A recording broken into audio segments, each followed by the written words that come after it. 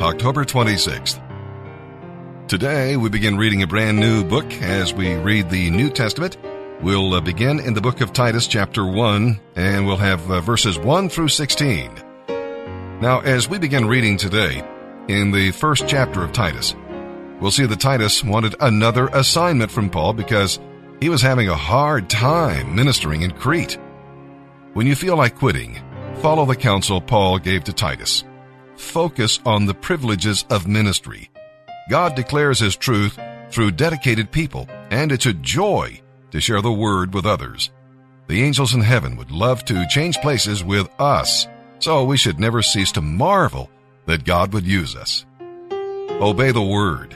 Sometimes there are problems because unqualified people get into places of leadership, or because places of leadership have not been filled. The Greek word translated set in order is a medical term that means to set a broken bone.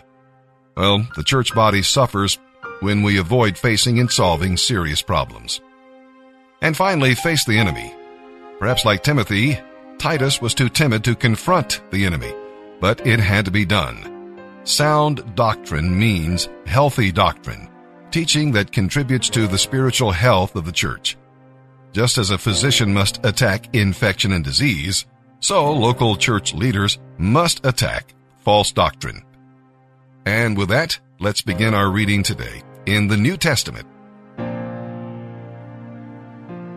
October 26th. Titus chapter 1, verses 1 through 16. This letter is from Paul, a slave of God and an apostle of Jesus Christ. I have been sent to bring faith to those God has chosen and to teach them to know the truth that shows them how to live godly lives. This truth gives them the confidence of eternal life, which God promised them before the world began, and He cannot lie. And now, at the right time, He has revealed this good news, and we announce it to everyone. It is by the command of God our Savior that I have been trusted to do this work for Him. This letter is written to Titus, my true child in the faith that we share. May God the Father and Christ Jesus our Savior give you grace and peace. I left you on the island of Crete so you could complete our work there and appoint elders in each town, as I instructed you. An elder must be well thought of for his good life. He must be faithful to his wife, and his children must be believers who are not wild or rebellious. An elder must live a blameless life, because he is God's minister. He must not be arrogant or quick-tempered. He must not be a heavy drinker, violent, or greedy for money. He must enjoy having guests in his home and must love all that is good. He must live wisely and be fair. He must live a devout and disciplined life. He must have a strong and steadfast belief in the trustworthy message he was taught. Then he will be able to encourage others with right teaching and show those who oppose it where they are wrong. For there are many who rebel against right teaching. They engage in useless talk and deceive people. This is especially true of those who insist on circumcision for salvation. They must be silenced. By their wrong teaching, they have already turned whole families away from the truth. Such teachers only want your money. One of their own men, a prophet from Crete, has said about them, "The people of Crete are all liars. They are cruel animals and lazy gluttons." This is true, so rebuke them as sternly as necessary to make them strong in the faith. They must stop listening to Jewish myths and the commands of people who have turned their backs on the truth. Everything is pure to those whose hearts are pure, but nothing is pure to those who are corrupt and unbelieving, because their minds and consciences are defiled. Such people claim they know God, but they deny Him by the way they live. They are despicable and disobedient, worthless for doing anything good. Psalm 97, verse 1, through chapter 98, verse 9. The Lord reigns. Not the Lord will reign, but the Lord reigns, as we shall see as we read this psalm today. Now, you may not see much righteousness and justice in the world today, but that does not mean God has been dethroned. For reasons we do not fully understand, God permits evil men to exploit the earth and its people. But one day he will come in power and glory and set things right. So let the righteous be glad. This group includes all of God's people, sinners declared righteous through faith in Jesus Christ. They love the Lord and rejoice in the Lord. If you're yielded to the King, you have good reason to be glad.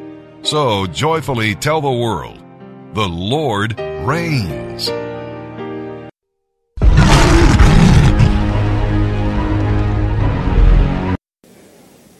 One of the things that really excited me about God was to begin to realize that he is sovereign and that he is auspicious, that he is in control, and that he has absolute power. It was interesting to me to find out that he foreknew me, that he knew me before I was born, that my mother and father did not get their first look at me. They were not the first ones to see me, that God had searched me before there was a where or when or this or that he had chosen me, that he had monitored my mother's pregnancy, that he had secured me, that he had protected me in the womb, that in fact before he had formed me in the belly, as he said to Jeremiah, he says, I knew thee, I ordained thee, and I sanctified thee to be a prophet unto the nations. I did it before that you might be, all right? Before speaks to the past, to be speaks to the future. He said, you are going to be what I have prepared before I formed thee in the belly. I knew thee. There are no surprises with me. God says, I already know all about you. You will never surprise me. Your thoughts will not surprise me. I know your thoughts while they are still afar off. I know what you're going to do before you do it. Before I formed thee in the belly, I knew thee. I ordained you. You couldn't have been a stillborn. I ordained you. You couldn't have been a terminated pregnancy. I ordained you. You couldn't have been an aborted baby. I ordained you. You couldn't have died of crib death. I ordained you. I sanctified you. When did you sanctify me? Was it when I got baptized? Was it when I cleaned up my life? Was it when I got... No. I sanctified you before I formed thee. When your hands were still webbed in your mother's belly. When you were just a bleeping on the monitor, I sanctified you. Before they could determine your gender, I sanctified you. Before your mother began to throw up in the first trimester of her pregnancy, I sanctified thee. Before you were a gleam on a cold night in your father's eye, I sanctified thee. I sanctified you. It means I set you apart. It speaks more than cleanliness. It speaks to a line of demarcation. It means I marked you before you got here. I put my mark on you and you are mine. I sanctified you. I set you apart. In fact, it clearly means that I meant for you to be different. I didn't mean for you to fit in. What a ministry to understand. I never meant for you to be in the clique or in the club. I never meant for you to be accepted. I marked you. I sanctified you. I set you apart. You were meant to be an outcast with men so that you could be an incast with God. Psalm 97 verse 1 through 98 verse 9. The Lord is king. Let the earth rejoice. Let the farthest islands be glad. Clouds and darkness surround him. Righteousness and justice are the foundation of his throne. Fire goes forth before him and burns up all his foes. His lightning flashes out across the world. The earth sees and trembles. The mountains melt like wax before the Lord of all the earth. The heavens declare his righteousness. Every nation sees his glory. Those who worship idols are disgraced.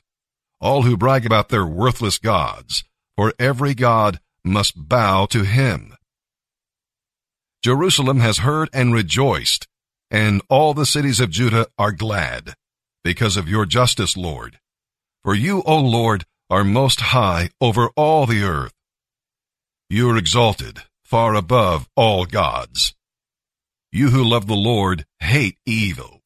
He protects the lives of his godly people and rescues them from the power of the wicked. Light shines on the godly, and joy on those who do right. May all who are godly be happy in the Lord and praise his holy name. Sing a new song to the Lord, for he has done wonderful deeds. He has won a mighty victory by his power and holiness. The Lord has announced his victory and has revealed his righteousness to every nation. He has remembered his promise to love and be faithful to Israel. The whole earth has seen the salvation of our God. Shout to the Lord, all the earth. Break out in praise and sing for joy. Sing your praise to the Lord with the harp and melodious song, with trumpets and the sound of the ram's horn. Make a joyful symphony before the Lord the King. Let the sea and everything in it shout his praise. Let the earth and all living things join in. Let the rivers clap their hands in glee. Let the hills sing out their songs of joy before the Lord. For the Lord is coming to judge the earth. He will judge the world with justice and the nations with fairness. Proverbs 26, verses 13 through 16. The lazy person is full of excuses, saying, I can't go outside because there might be a lion on the road. Yes, I'm sure there's a lion out there. As a door turns back and forth on its hinges, so the lazy person turns over in bed. Some people are so lazy that they won't lift a finger to feed themselves. Lazy people consider themselves smarter than 7 wise counselors.